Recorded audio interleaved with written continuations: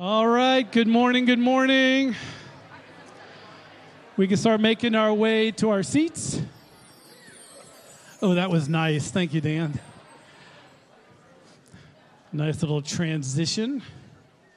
It's great to see everybody this morning. We want to welcome you. For those watching us online, we're glad you can be with us as well. Just have a few announcements before I call Pastor Grady up to introduce some new members. We're very excited to celebrate them being a part of our family. First off, today we begin a new journey in 1 Peter. Woohoo! We're excited. Very excited about our verse-by-verse study. The church has provided for you these scripture journals that you've seen at the entrances. We have some back here as well in the hallway. Please, please, please, please take one. We did get these for you to be able to study as you go through, and there's journal pages on the side to take notes. 2 Peter and Jude is also inside of this, so you just have an opportunity to read it on your own at home and then to take notes. We just provided those for you guys. Also, the church has provided you an opportunity to get the Dwell Bible app. This is a wonderful app to listen to Scripture, to read Scripture. There's a link, as you can see on the screen, that you can get it for free. It just has a lot of different options and different with music and languages, all different things for you to be even hear some unique languages if you want to learn that scripture-wise. And then, but we encourage you to listen to 1 Peter this week. There's just a lot of neat opportunities through that app. Also, parents, July 9th, we have another Parents' Night Out. The young adult group has done this before for you guys to bless you with childcare, for you to plan a night to be go out on a date and enjoy one another. So that's Saturday, July 9th at 4 p.m., Saturday, July 9th, 4 p.m. Registration begins tomorrow on our website at gatewaybaptist.com. Please register. This fills up quickly. I think last time they had like 50-something kids in there. It's a great opportunity. A lot of parents went out. How many? Within 24 hours, 50 kids were signed up. So, but that's right. So they did crafts and games and just whole big fun night for many hours. So please, they want you to take advantage of that. They're doing this to bless you as a ministry. Zach and Rachel have been leading this ministry and a lot of the young adult couples and individuals. So we're really excited to do that for you again, Saturday, July 9th. Lastly, today is the Discover Gateway class. For those that have been visiting with us, maybe been with us a few weeks, days, months, but you want to hear a little bit more about who we are and our DNA and who we are as a church and opportunities you can have to join. It's today after church, immediately, Grady and Julia's house over here in Sturbridge. You can talk to Grady. He's right here afterwards, even if you're interested today. There's still opportunity, a few spots left if you want to go fellowship, have a wonderful lunch, and then to hear a little bit more about Gateway. So now I'm going to have Grady come up and introduce some folks. Thanks, CJ. It's good to see you, Gateway family. We get to introduce several of our new members this morning. So I want to call up Jeffrey, Caroline, Amanda, Chris, and Aaron. You guys come on up to the front here. It's not a scary group to look at, so come on down here. Hey.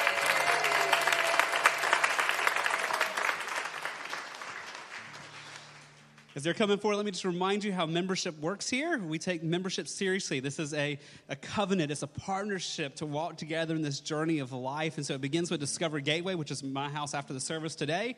After that, and you get your questions answered. You meet one-on-one with an elder to get to share your testimony and talk about your experience of God's grace, get any further question you have answered. Then it goes to you, the congregation, for approval, since we are a congregational church, and then they stand before you here today to be introduced as new members. So I'm excited to introduce them to you and tell you a little bit about them. So let's start down here on this end. This is Chris Joyner. You saw Chris baptized last Sunday, and Chris, we're still rejoicing with you over that. So Chris is from Fairhope, Alabama. He has a 16-year-old son, Larson. He has a background in sales and as a construction superintendent. In his free time, he likes saltwater fishing, going to the beach, reading, and working in the garden. And we are thrilled that you're a part of Gateway and plugged in so many different levels. Chris, welcome to you. Next to him right here is Amanda Green. She was raised in Nashville, Tennessee, and she moved here to Montgomery 11 years ago. She lives with Jeff and Jennifer Hand. She teaches 6th to 8th grade English in the Montgomery Public Schools, so has a special gifting and calling to work with middle schoolers in that. She loves being outside. She loves reading, and she loves traveling, especially road trips to the national parks. That is a great choice of use of time. Welcome to you, Amanda. This is Erin Harris, and so I almost call you by your previous maiden name, but so she and Parker got married how long ago? How many weeks back? A month ago? Yeah, somewhere in that. So they got married about a month ago, and so Parker's already been a member for a while here, but Erin's joining with him now that they're newlyweds. Erin's from Homewood, where her parents and brother and sister still live. She works at Dogwood Media, a digital marketing company, and she takes care of their clients. She loves time and community. She especially loves hanging out on Seth and Megan's front porch, and so they live right next door to one of our elders here and his wife, and so they get to hang out in community there. She loves good food, being outdoors, hunting. Oh my goodness, Parker, you've already won her over there, so somehow you like hunting now, and dancing to live music. And I love what she wrote. I asked the new members, is there anything else you want people to know? And I'm just going to read this to you. This is great. She said, I'm thankful for how the church has welcomed me, and I look forward to getting to know you and serving alongside you. I love the description of the body of Christ in Scripture, and I'm ready to take part in that together and live as members of one another. Romans 12:4-5 says, now as we have many parts in one body, and all the parts do not have the same function, in the same way we who are many are one body in Christ and individually members of one another. What a great perspective on being part of local church. Welcome to you. Next Erin here is Carolyn Kroll. She is from South Carolina, where most of her family still lives. So she has recently moved to Montgomery, and she lives here just with her and her sweet cat. She is a software developer and moved here because of her job. She enjoys hanging out with her friends, playing tennis and baking, and I'm sorry that Greg and Cecilia Teal are not here today, but she loves cheering on her Clemson Tigers. And so you should have heard the discussion in elder meetings as we're reviewing new members, and Carolyn comes up, and Greg's like, she's from Clemson and a Clemson fan. Yes to that automatically, right? So you have some advocates here. A fellow Clemson fan has finally joined the Teals here. So welcome to you, Carolyn. We're glad you're here. And last but not least down here then is Jeffrey Percival. He is from Pike Road, where his parents still live. His brother is over at Auburn. He works at Ream as a test engineer in their research and development for the tankless hot water division over there. He loves being outdoors. He works on cars, tractors, and boats, loves building things. And he said, quote, I'm excited to become a member of Gateway, and I look forward to meeting more of the church soon. And we're excited for people to get to know you also, Jeffrey. So thank you, guys. You want to return to your seat. We are excited that God has brought you to Gateway. And like CJ mentioned, if we have a few spots left for Discover Gateway today, we already have a great group coming, but there's a few spots left. So if you're interested in learning more about us, come catch me before the service is over. We'd love for you still to join us. CJ. All right, saints, let's stand and prepare our hearts to worship the Lord this morning through song. I'm going to read Psalm 150. Praise the Lord. Praise God in his sanctuary. Praise him in his mighty heavens. Praise him for his mighty deeds. Praise him according to his excellent greatness. Praise him with trumpet sound. Praise him with lute and harp. Praise him with the tambourine and dance. Praise him with strings and pipe. Praise him with sounding cymbals. Praise him with loud clashing cymbals. Let everything that has breath praise the Lord. Let's praise the Lord. And I was buried beneath my shame, but who could carry that kind of weight? Here was my tomb till I met you. And I was breathing but not alive. And all my failures I tried to hide. It was my tomb till I met you. You called my name and I ran out that grave, out of the darkness to your glorious day. You called my name and I ran out that grave, out of the darkness to your glorious day.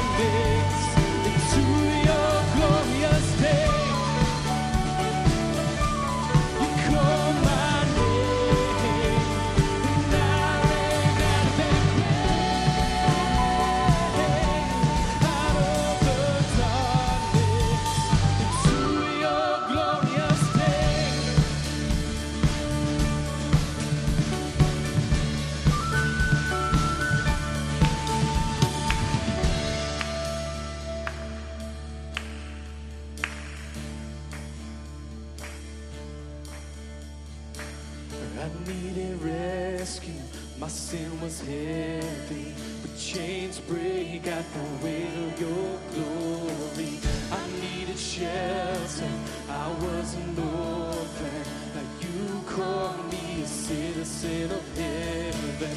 When I was broken, you were my healing. Like your love is the air I'm breathing. I have a future, my eyes are open. 'Cause when you call my name, I ran out of that grave,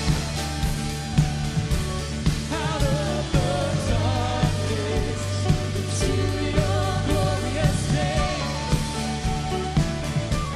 You called my name, and I ran out of that grave, out of the darkness, into your glorious day.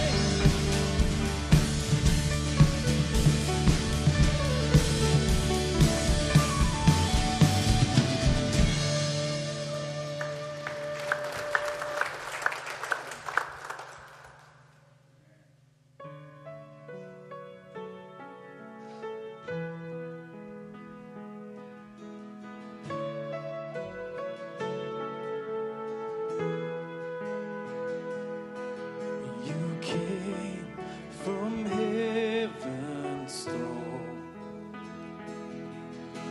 acquainted with our sorrow, to trade the debt we owe. Your suffering for our freedom. The Lamb of God in my place. Your blood poured out, my sin erased. It was my debt you died. I am raised to life. Hallelujah, the Lamb of God.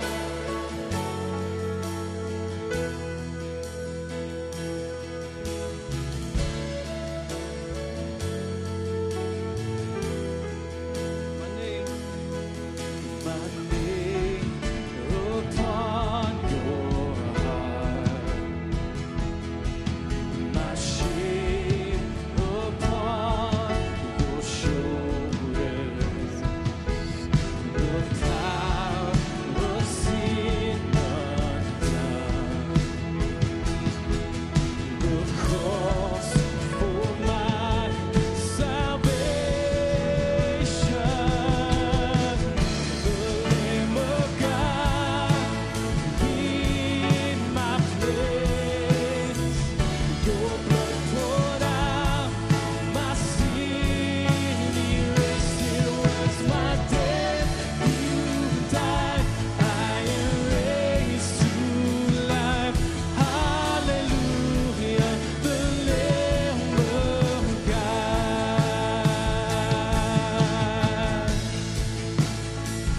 There is no greater love. There is no greater love. The Savior lifted up. There is no greater love. There is no greater love. There is no greater love. The Savior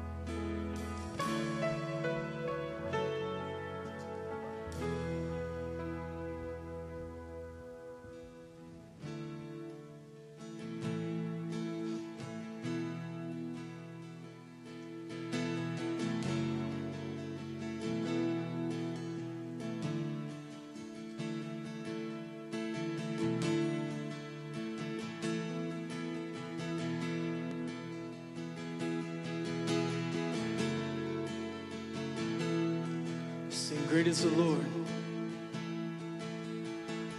Great is the Lord God Almighty, worthy of honor and praise. And I stand in awe of His glory, and I stand in need of His grace. And hallelujah.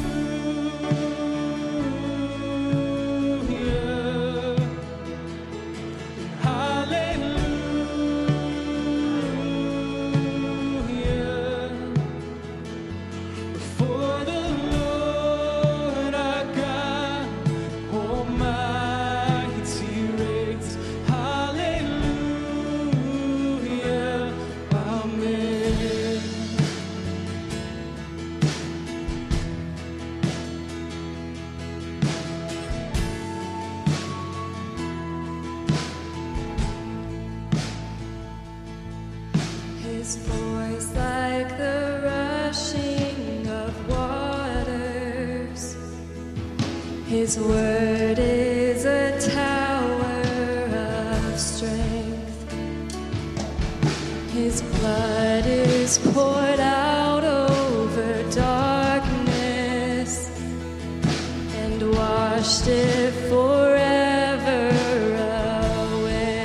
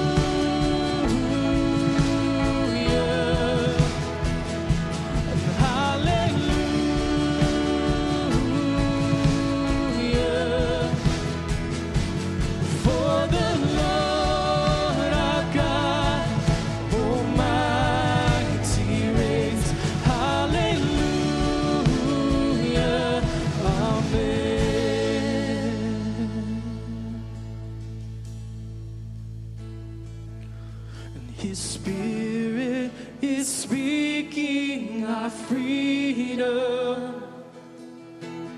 Death and its curse have no claim. And our God is forever exalted with glory and honor and praise. And praise.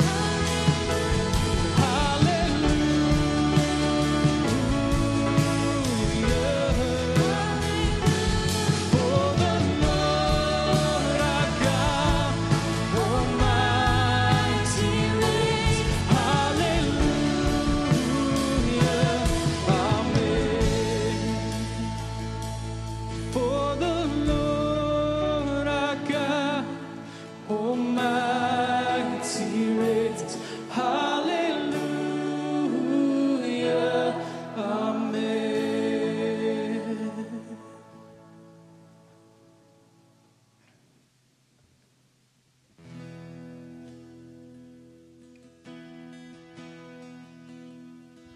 How great the chasm that lay between us, how high the mountain I could not climb. In desperation I turned to heaven and spoke your name into the night. Then through the darkness, your loving kindness tore through the shadows of my soul. The work is finished, the end is written. Jesus Christ, my living hope.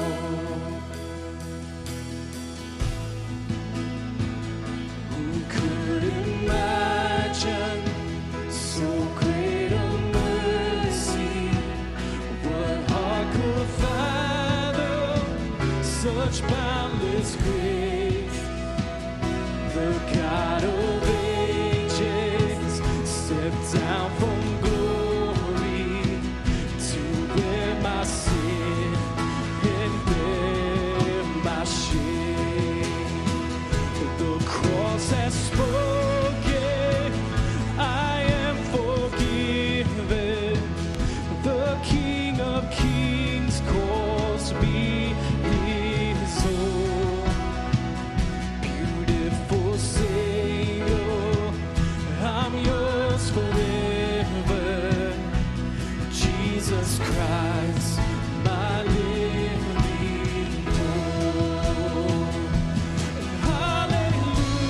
Hallelujah, praise the one who set me free. Hallelujah, death has lost its grip on me. You have broken every chain. There's salvation in your name. Jesus Christ, my living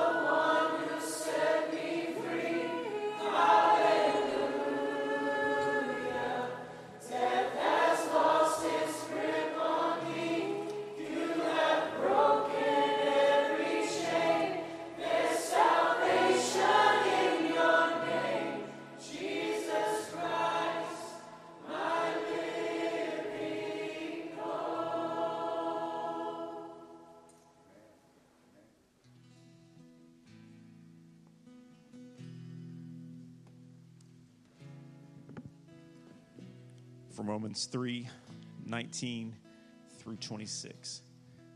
Now we know that whatever the law says, it speaks to those who are under the law, so that every mouth may be stopped and the whole world may be held accountable to God. For by works of the law, no human being will be justified in his sight, since through the law comes knowledge of sin. But now the righteousness of God has been manifested apart from the law, although the law and the prophets bear witness to it. The righteousness of God through faith in Jesus Christ for all who believe. For there is no distinction. For all have sinned and fall short of the glory of God and are justified by his grace as a gift, through the redemption that is in Christ Jesus, whom God put forward as a propitiation by his blood to be received by faith. This was to show God's righteousness, because in his divine forbearance he had passed over former sins. It was to show his righteousness at the present time, so that he might be just and the justifier of the one who has faith in Jesus. Thank you, Father, for this living hope. Thank you for putting forth your Son as a propitiation to bear our unrighteousness and to give us his righteousness, so that what was broken by sin in the garden can be restored through the second Adam, through the one who came to die.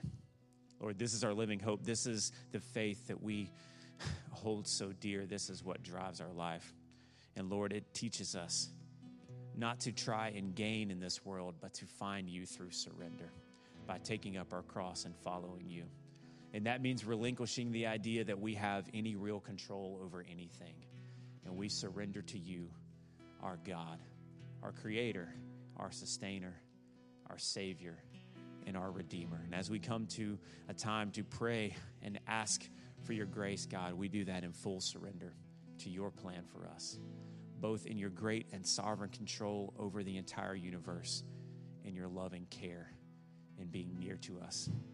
So, Lord, we pray for our Gateway senior adults. We pray for them in this stage of life, that you would give them opportunity to turn to you and to build community among the people in this church, that they would point one another to you and bless one another and bear each other's burdens.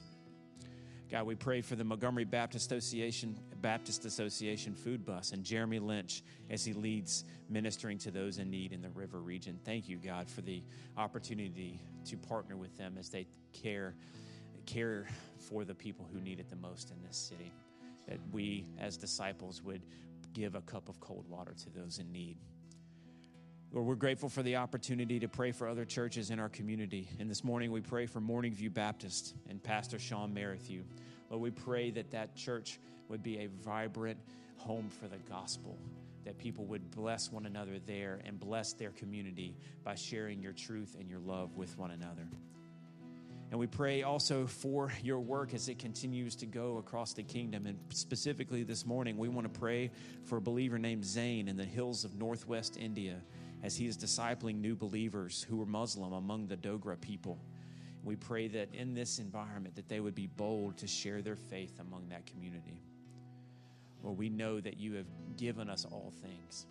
And so when we give back to you, either here in person or as we give online, we know that we are just returning a portion of what is yours. We pray that you would lead us to do this with cheerful hearts. And finally, we pray for Grady this morning. We are grateful for his leadership. And we are grateful for his opportunity to come and to share the word with us in the way that you have led him this week and really over the last several months as we're getting ready to embark on a new study of 1 Peter. We pray that you would speak through him and that your word would have its effect. Lord, we know that your word does not return void. And we pray that you would give Grady a sense of that as he preaches this morning, not in dependence upon himself or his abilities, but in dependence upon you, knowing that the word that he shares comes from you and will do its work. Lord, we pray all of this in Jesus' name. Amen. All right, first through fourth graders, you're coming with me over to kids worship. Parents, you can pick up your kids up in the gym after the service. Thanks, Jeff. Well, good morning, Gateway family. It's great to see you this morning. I want you to find 1 Peter chapter 1.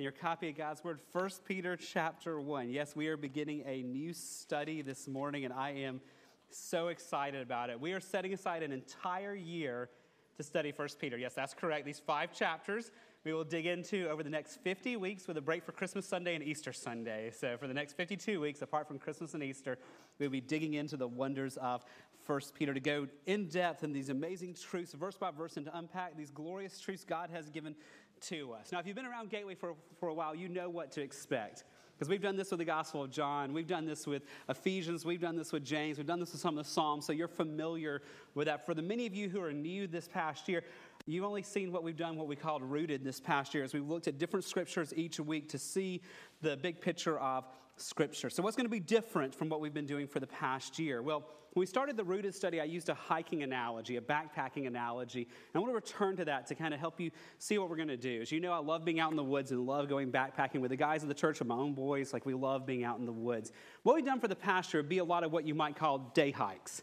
We've gone on a particular trail. We've gone down that trail, see what we need to see, come back to the trailhead, and the next Sunday we went down a different trail. Might have been Genesis one week, Isaiah the next week, Revelation the next. We were all over Scripture, going down these individual trails week by week to see different things that we wanted to see from Scripture, to see who God is and who we are and how we relate to Him. And we did that for a reason, because we wanted to see the big picture of Scripture. We wanted to be anchored in what we believed in the great doctrines of the faith. And it was a good study for us. I'm thankful we did that. But today we're going to start a different approach. This is more like a long hike, not a day hike. Picture more the guys who hike the Appalachian Trail, where they're on one trail for 6 months. That's what we're doing, but we're on the Appalachian Trail. We're in 1 Peter for a whole year. This is a 50-week hike for us as we dig into this one book of the year, exploring the wonders of it. Along the way, friends, we're going to see the nature of God, His attributes, and His characteristics. We're going to see our identity as followers of Christ. We're going to see the reality of following Christ in this world. We're going to see the charge to have faith and the charge also to obey and how those weave together. We're going to see the charge to be willing to suffer for the sake of the gospel and the charge to put our hope in glory and eternity and how those weave together. We're going to see this calling to be separate from the world but yet engage the world and how those come together. We're going to see all of that and so much more over the next year. But for all of that to make sense, we're going to start at the foundation of the letter this morning to make sure we understand the context, to make sure we understand the reason it was written and what this letter is, so all those things make sense. So this morning as we begin 1 Peter, it's kind of a foundation for us. We're going to look at 4 different questions about this book this morning. Number 1, who wrote it? Second of all, who was it written to? 3, this may sound funny, but how did the letter get to them? And there's a reason for that. And number 4, what did the author want the people to know? So who wrote it? Who did it go to? How did the letter get to them, and what did the author want them to know? Now, friends, as we look at those questions, I want to just say from the outset, this is not just like random historical trivia. There's not just things to go like, oh, wow, that's interesting how this letter was written in 64 AD and how it got to the people, and here's who it went to. This is not just about history this morning. There's significant lessons for you and I in terms of how we pursue God and what faith looks like, even as we look at the foundation of this letter. So as we look at who the author is and who he wrote it to and how he got to them and what he wanted to know, friends, don't just check out and think, oh, this is history. Friends, this is the inspired Word of God with lessons for you and I today. So as we read our text this morning, be looking for those things, not just the answers to those questions, but how does this shape my life and how I follow and pursue Christ? Now this morning, as we begin the letter, we're going to do it just a little different than we're going to look at 2 verses, and they're not back to back. We're going to look at chapter 1, verse 1. Then we'll go to the end of the book, near the end of the book, and go to chapter 5, verse 12. Because those 2 verses together frame this book and show us who wrote the book, who the recipients were. Most important, it shows us why this book is so important. So we're going to look at 1 Peter chapter 1, verse 1, then chapter 5, verse 12. So I'm going to ask you to stand, please, in honor of the reading of the Word of God, that we have the inspired and inerrant Word of God right before our eyes so we can see God's self-revelation. So let's look at 1 Peter chapter 1, verse 1. I'm reading out of the English Standard Version. Peter, an apostle of Jesus Christ, to those who are elect exiles of the dispersion in Pontus, Galatia, Cappadocia, Asia, and Bithynia. I'll jump ahead to the end of the book, chapter 5, verse 12. 1 Peter chapter 5, verse 12. By Silvanus, a faithful brother as I regard him, I've written briefly to you, exhorting and declaring that this is the true grace of God. Stand firm in it. Would you pray with me? Father, we thank you for your word. Lord, to realize that you are a God who has not hidden yourself, but revealed yourself. Lord, I pray we would never lose awe with the thought that you have shown yourself to us, that you have made clear to us who you are, your nature, your attributes. And Lord, as we begin 1 Peter today, and we do this over the next year, Lord, I pray from my heart and the heart of these precious brothers and sisters, that you would stir our hearts to long for you more, that this would not just be an intellectual journey through a book of the Bible, but your Holy Spirit would take these truths and root them deep in our heart, and you would be drawing us close to yourself, conforming us to the image of Christ, that we might find the joy in walking closely with you, and you would get all the glory for what happens in our lives. And we ask it in Jesus' name. Amen. You may be seated. So 4 questions to help us understand the book. Let's dig into those. Number 1, who wrote the letter? Now, the answer is pretty clear and pretty obvious from the title of the book and verse 1, but go back to verse number 1, Peter, an apostle of Jesus Christ. So we are looking at a book written by the apostle Peter. This was the fisherman who became a disciple of Jesus.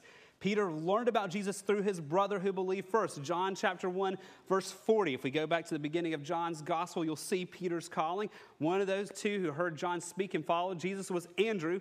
Here it is, Simon Peter's brother, verse 41. He first found his own brother Simon and said to him, "We have found the Messiah," which means Christ. So we have Andrew introducing his brother Simon Peter to Christ. And what happens when Simon Peter meets Christ? Verse 42, he follows and Jesus changed his name. He brought him to Jesus. Jesus looked at him and said, "So you are Simon, the son of John. You shall be called Cephas," which means Peter. So this letter we're reading was written by the guy who was a fisherman, whose brother said, "Come, I found the Messiah." He goes, he believes, and Jesus now calls him Peter. Not only did Simon Peter become one of Jesus' disciples, he became one of the 3 closest, the inner circle, if you will, of Jesus' disciples. He was one of the 3 who went up on the Mount of Transfiguration. He got to see Jesus in all of his glory there on the mountain. He was the one who was with Jesus in the garden the night that Jesus was betrayed. This is the same Peter who was so bold and quick to react.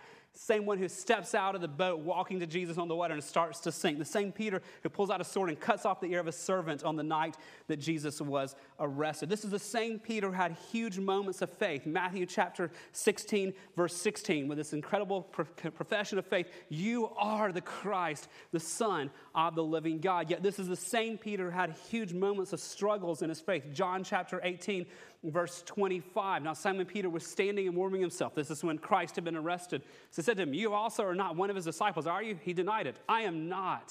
So this is the Peter who had highs and lows in this life. And yet, despite it all, Christ pursued Peter. Jesus loved him, and Peter grew and matured in his faith, as we see throughout the scriptures. And Jesus commissioned Peter to some important tasks. Luke chapter 22, verses 31 and 32. Jesus says to him, "Simon, Simon, behold, Satan demanded to have you, that he might sift you like wheat. But I have prayed for you, that your faith may not fail. And when you've turned again," here's his commission, "strengthen your brothers." So Christ has told Peter, your job is to strengthen other believers, to strengthen the brothers. Then in John chapter 21, verses 15 to 17, when they finished breakfast, Jesus said to Simon Peter, "Simon, son of John, do you love me more than these?" He said to him, "Yes, Lord, you know that I love you." He said to them, "Feed my lambs." Next verse. He said to him a second time, "Simon, son of John, do you love me?" He said to him, "Yes, Lord, you know that I love you." He said to him, "Tend my sheep." And verse 7, he said to him the third time, "Simon, son of John, do you love me?" And Peter was grieved because he said to him the third time, "Do you love me?" He said to him, "Lord, you know everything. You know that I love you." And Jesus said to him, "Feed my sheep."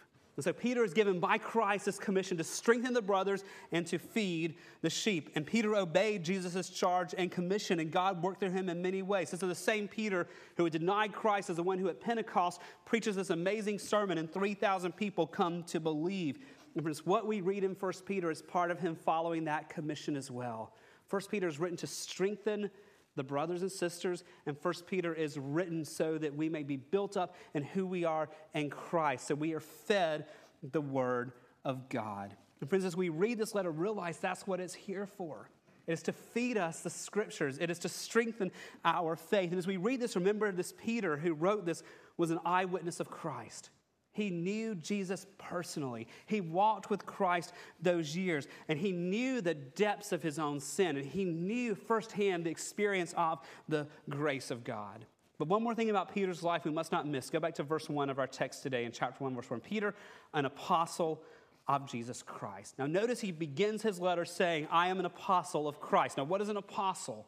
The apostles had a very unique role in the early church. They had the authority to bear witness for Christ. They had the authority to explain to people who Christ was and what it meant. Their authority was different than the pastors and elders and deacons of the church.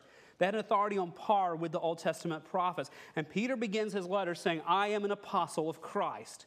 Now, why does he do that, friends? This is not him holding up his business card saying, hey, look at who I am and how great I am. He's not putting this here to serve himself. He's putting it here to serve you and I and the early readers as well. Notice he doesn't say I'm an apostle. He said I'm an apostle of Jesus Christ. He's taking the focus beyond himself to Christ and what Christ has commissioned him to do. He says this to make sure we realize that what he writes are God's words to us, not his own words. He puts us here to remind us that what we're reading here is not Peter's will for how Peter wants you to live. He puts off this apostolic authority to remind us that this is God's will for how God wants us to live. He's reminding us of what we've seen before in 2 Timothy chapter 3, verse 16, that all Scripture is breathed out by God. That the Scripture is the breath of God, is inspired, it comes from God. And so Peter anchors us in the significance of what he writes. And these are the very words of God. Peter, an apostle of Jesus Christ. So who wrote this letter? Peter did. But he wrote it under what we call inspiration, that God is the one who inspired Peter, that God is giving us his words through Peter. And so, friends, it's so important as we begin this study or anytime we open Scripture to remember that these are God's words to us. This is God's self-revelation. Hence, there's no errors in it. Hence, it is perfect. Hence, it is true. And friends, hence, it is sufficient. Because we're reading the words of God and not just Peter's words, we have God's revelation. Everything you and I need for life and godliness is in Scripture. We believe in the sufficiency of Scripture. So who wrote it? Peter did under the inspiration of the Holy Spirit. So we are reading God's words given to us through Peter. Now, friends, before we move on, I mentioned these are not just nice historical trivia for us, but these truths should change our lives. So I have a question for us as we look at this book or any book, believing that God worked through human authors, but they are inspired by God. Here's the question for us from this. Do we believe the Scriptures are inspired and sufficient? Do we believe that the book of 1 Peter, but anything we read when we open the Bible is inspired by God and sufficient? Friends, Peter saw this truth as significant enough to anchor his letter with this reminder that he is speaking not the words of men, but the words of God as an apostle of Christ. So do we believe that the Scripture is God's word? Do we believe it is all we need? Well, friends, for most of us in this room, we would confessionally say yes. That'd be our confessional theology. Oh, yes, I believe the Bible is the word of God. Yes, I believe that the Bible is true. We might give the right answer, but friends, when we look at our lives, we might call our functional theology, our practical theology, what do our lives show about what we view Scripture to be? If we really believe we have here the voice of God, his very words, are we approaching it? Are we longing for it? Are we in awe of it, realizing it is God's word? Do we read the Bible daily with expectation? Do we open it in awe that God is speaking to us? And are we putting our lives under it in such a way, it's not just something we do once a week at church, but it's something that is shaping us, informing us all week long? Do we really act like we believe this is the word of God and it is sufficient for all we need? Friends, one of my prayers for myself and for all of us as we go through 1 Peter this year is that God will remind us through it of how powerful his word is. And it would drive us to go beyond Sunday mornings to long for and read and dig into his word on our own all week long. Friends, do we believe the Scripture is inspired and sufficient? So there's our first question of the morning. Who wrote the letter? Peter did under inspiration of the Holy Spirit. It's got much ramifications for us in understanding how we approach Scripture. Second question. Who did Peter write this letter to? Who did Peter write this letter to? Go back to verse 1 of our text, and he tells us, Peter, an apostle of Jesus Christ, to those who are elect exiles of the dispersion. Now, let's just stop right there. This is a letter written to the elect exiles of the dispersion. Now, friends, when I mapped out 1 Peter, and CJ got to see some of the fun of this one, as we're mapping out 50 weeks on this, I was so tempted to spend a week on elect exiles and dispersion and do like 4 weeks on this opening verse. But I knew we would never get through the book if we went that slow that I want to. We could really, in all seriousness, do a sermon on each of those three words, elect, exiles, and dispersion. But let's pull all those together into this today. These are all terms that were being used for God's people in the Old Testament. Peter's beginning here saying, I am writing to fellow believers, people who are in the church who are God's people. Notice the terms. He says, to the elect. Some of your translations may say, to the chosen. This is a term that many people cringe at or try to avoid today, but it is a rich term full of hope all throughout Scripture. In Scripture, to be elect means to be the people chosen by God. When you see the word elect, it's the people chosen by God, the people that God initiated a relationship. When God pursued people lost in their sin and redeemed them and drew them to himself and chose not to leave them under his wrath and in sin, but to give them grace and mercy to. It's a word that shows us the greatness of God and turning the hearts of sinful people. It's a word that shows us how big God is, and we're going to explore that more in verse 2 next week. But realize at the outset, when you see this word here, this means that Peter is writing to believers. This is not primarily an evangelistic letter that was written to help non-believers come to faith in Christ. This was a letter given to believers to, remember his commission, to strengthen the brothers, to feed the sheep. This is what Peter is doing here. He's writing with believers in view. This is a discipleship letter to show believers who God is and how to know him and how to live their lives accordingly. It's written to the elect, to believers. He also, though, says this is written to the elect exiles. Again, some of your translations may say aliens or strangers. There's all Old Testament imagery about the Jewish people when they were far from their homeland. And because they followed God when they were far from their homeland, they found themselves at odds with the surrounding culture. Their lives were different. They thought differently. They talked differently. They lived differently than the culture around them. So they were aliens. They were strangers. They were different than those around him. And so Peter's reminding them that as you follow Christ, you're not going to be like the world around you. Your life is going to be different, and be ready for that. We are to be different in the world. So we're God's people who are different in the world. And in that last word, he says, of the dispersion, of the scattered people, the dispersed people. Again, in Israel's history of the diaspora, the dispersion, were the people who were scattered away from Jerusalem, away from Israel. Now, there's a lot of debate on this letter. Does this mean that he was only writing to Jewish Christians? And different people have different interpretations on this. I don't think it means it was just to the Jews. There's a lot of terminology he uses in here that you would normally not apply to people with Jewish background. You normally apply to people of pagan backgrounds. But wherever you land on that, he's writing to believers who are scattered around the world. Believers who are united in Christ no matter where they find themselves in the world. So who did Peter write to? Elect exiles of the dispersion. The original audience of this letter was in a specific region. Look at what comes next. This is 64 AD. He had particular Christians in view here. Those who are elect exiles of dispersion in Pontus, Galatia, Cappadocia, Asia, and Bithynia. Friends, these 5 names represent 4 Roman provinces at the time in 64 AD when this was written. This was a huge area. It's where modern-day Turkey would be today. It's an area that would stretch from California to Texas, if you want to try to get it in your map in your head. These are Christians in this massive region. So why is he writing to the Christians in this region? Well, friends, because they were a very small minority of Christians in a very lost area, and they were facing hardships for following Christ. We said they were already exiles, they were strangers, they were different than the world, and so they found themselves at odds with the world, and they were persecuted for their faith. And so he writes to believers who find themselves in a culture that does not understand them, and he writes to strengthen their faith, to help them. And though Peter did not know this was coming soon, and though these early believers did not, this letter comes just a few years before Emperor Nero takes the throne in Rome, and begins the mass persecution of Christians that happened in that period. And so God in his grace is preparing those young believers in this area of modern-day Turkey for the intense persecution that is to come, so they understand how to follow God even when life is hard. Peter writes to them to feed them, to strengthen them. And friends, if you are the people of God, if you know Christ, this letter is not just for them, it's for you.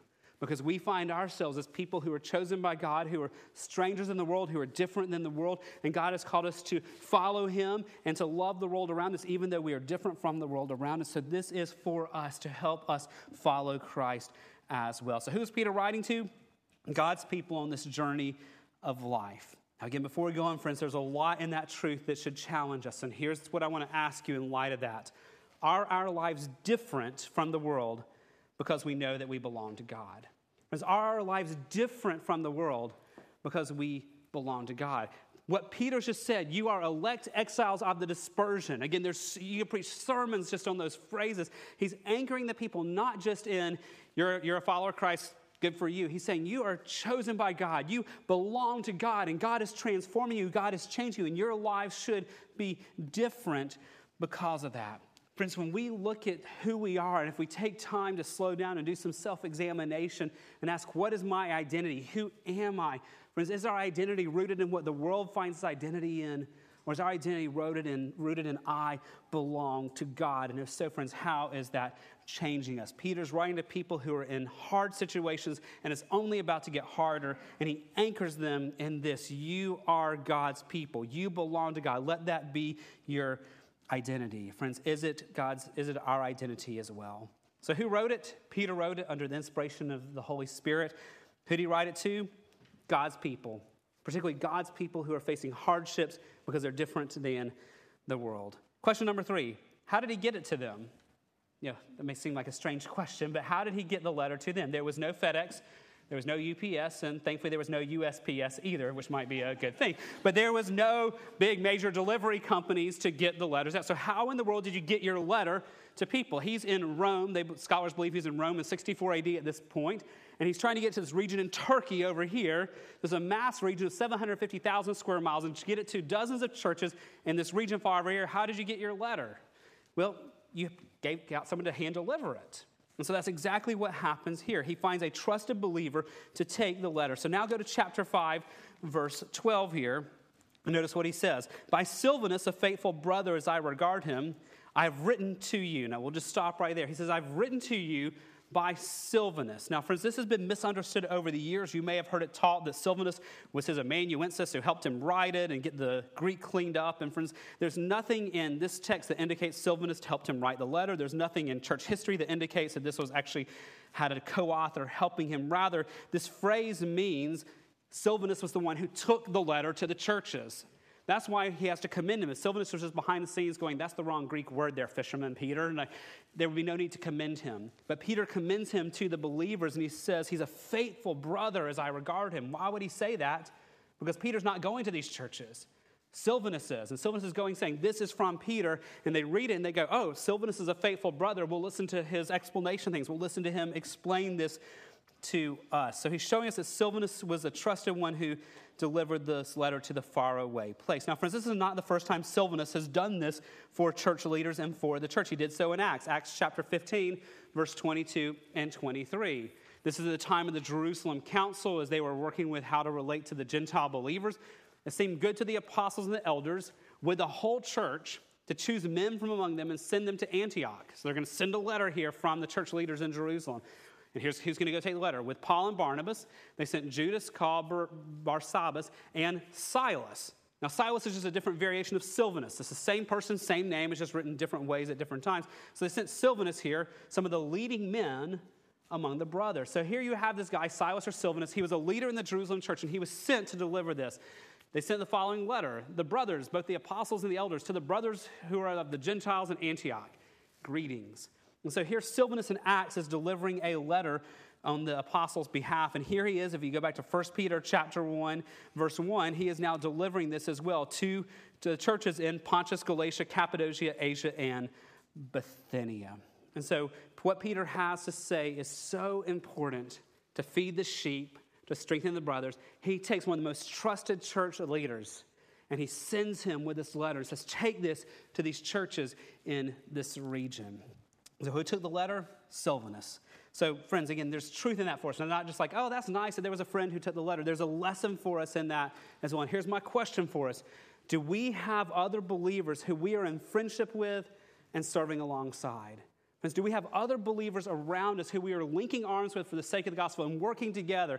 Peter's saying, I love these churches, but I can't go. And someone goes, I'm going to go on your behalf. You have friendships of people working together. Friends, Peter was not isolated. Peter was in community with trusted friends in the church who he worked alongside. If you go to chapter 5, verse 13 of the verse beyond our text for today, notice what he says. She who is at Babylon, this is a reference to the church in Rome, where he is at times. The church in Rome, who is likewise chosen, sends you greetings, as does Mark, my son. So here you have Peter in the church community in Rome with John Mark, who wrote Mark's gospel, with Silvanus and other church leaders, and they are working together to feed the sheep. They are working together to strengthen believers. And so he sends Silvanus to go take this letter and encourage the churches and prepare them where they are. Friends, are we in community like that, where we're sharing our lives with each other, where we're finding joy helping one another take the gospel to people, where we're working together to make Christ known? So who wrote the letter? Peter did, under the inspiration of the Holy Spirit. Who he sent it to?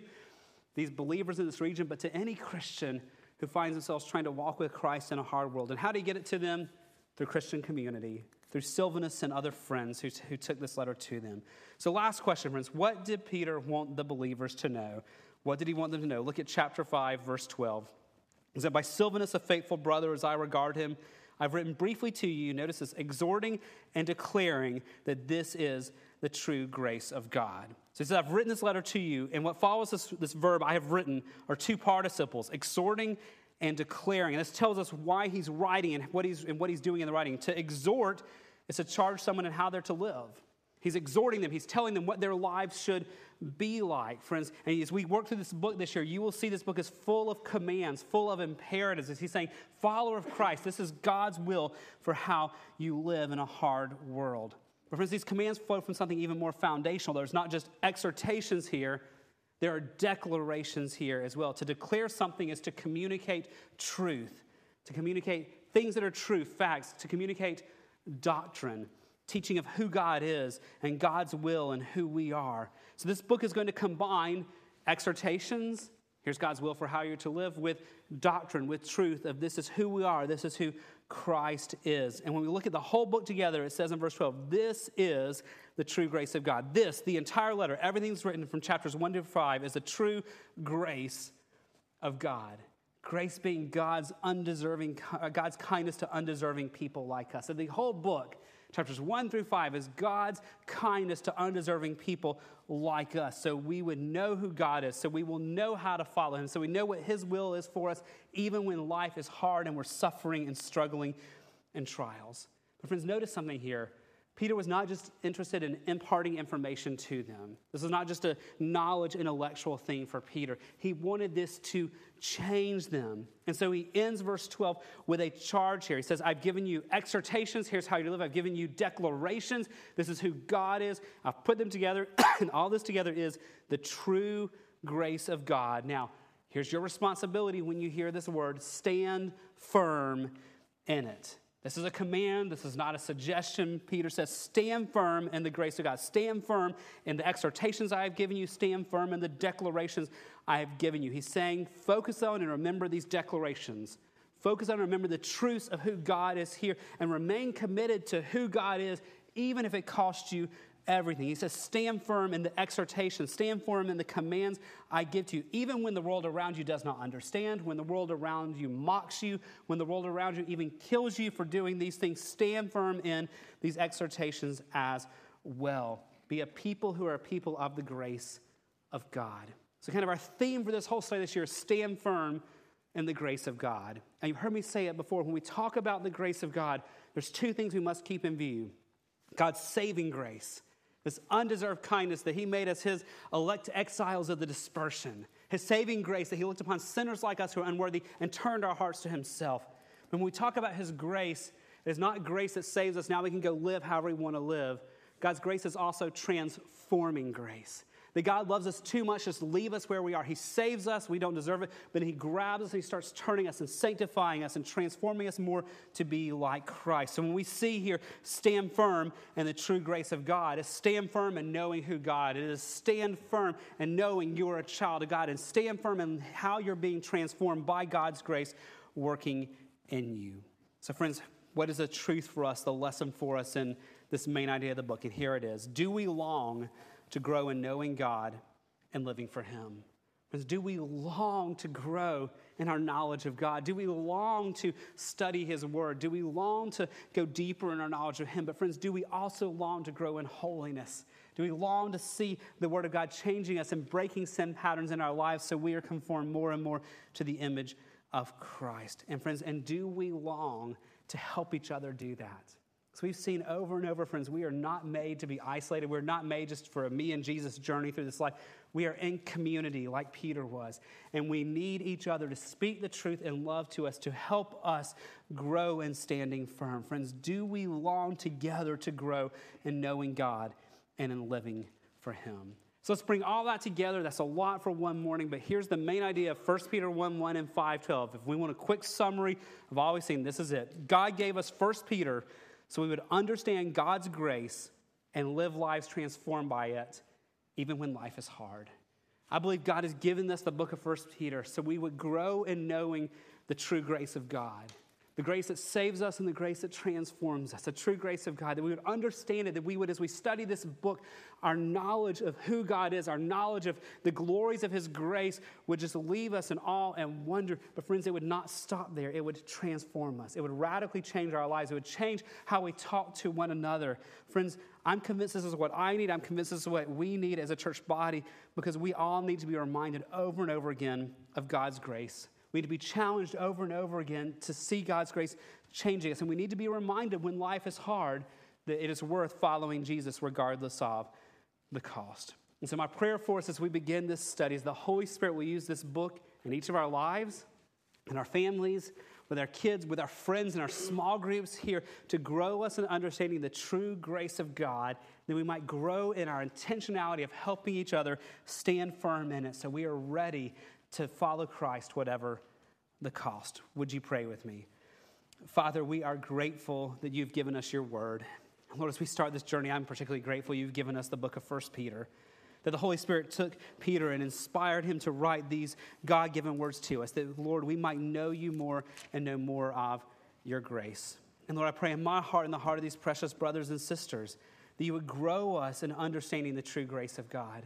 Lord, even this week, you would remind us over and over of your saving grace, and that, Lord, we would worship you in response. We would rejoice in response to knowing that we are saved by your grace.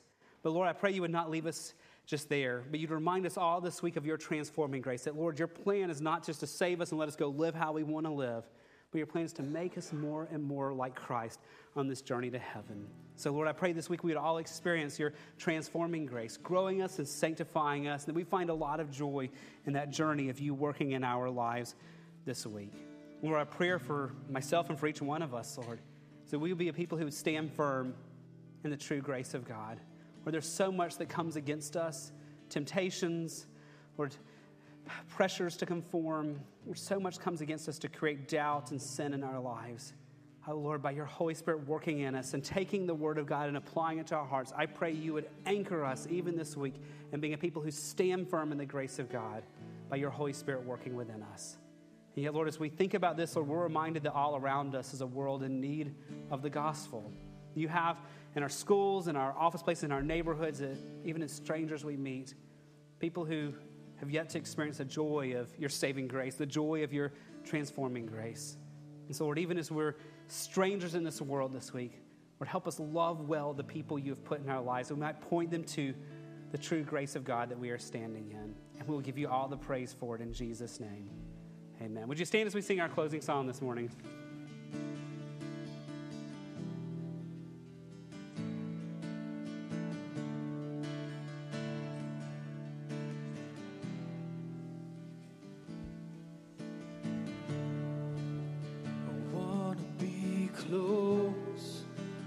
Close to your side, so heaven is real, death is a lie.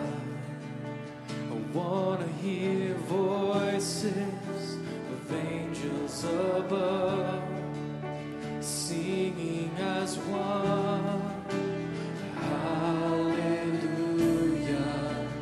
holy, holy, God Almighty, great I am, who is worthy, none beside me, God Almighty, the great I am.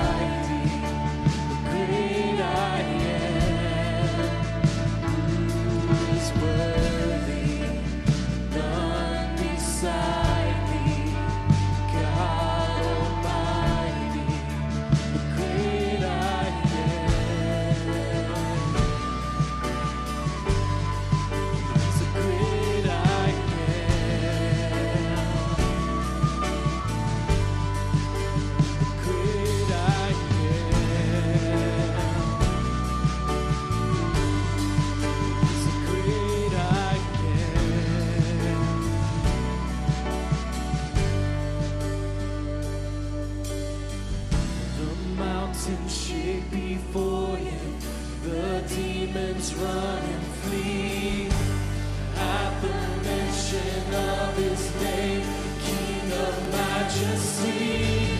There is no power in him or any who can save. Before the power and the presence of great I am, great I am, great I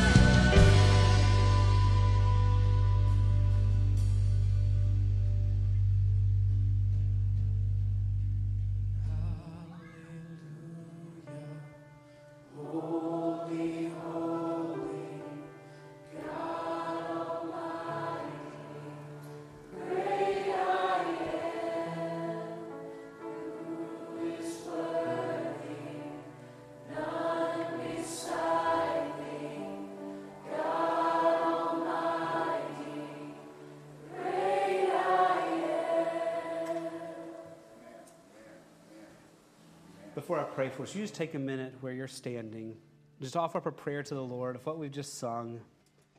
Thinking about his attributes, praising him that he is the great I am. Just take a minute and praise him for who he is.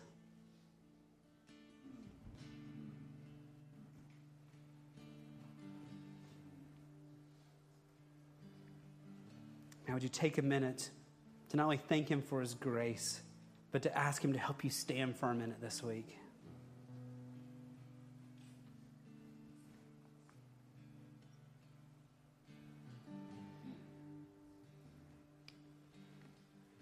Father, you have heard the prayers of your people.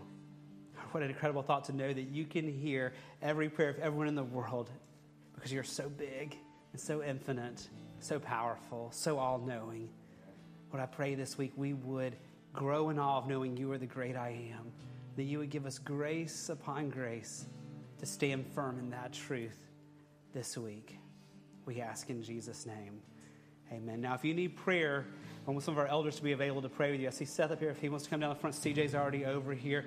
Guys, if you need prayer to stand firm in the grace of God this week, come find CJ, come find Seth, come find me. We have other elders scattered around the room. We'll be happy to talk to you. God bless you and have a great Sunday afternoon.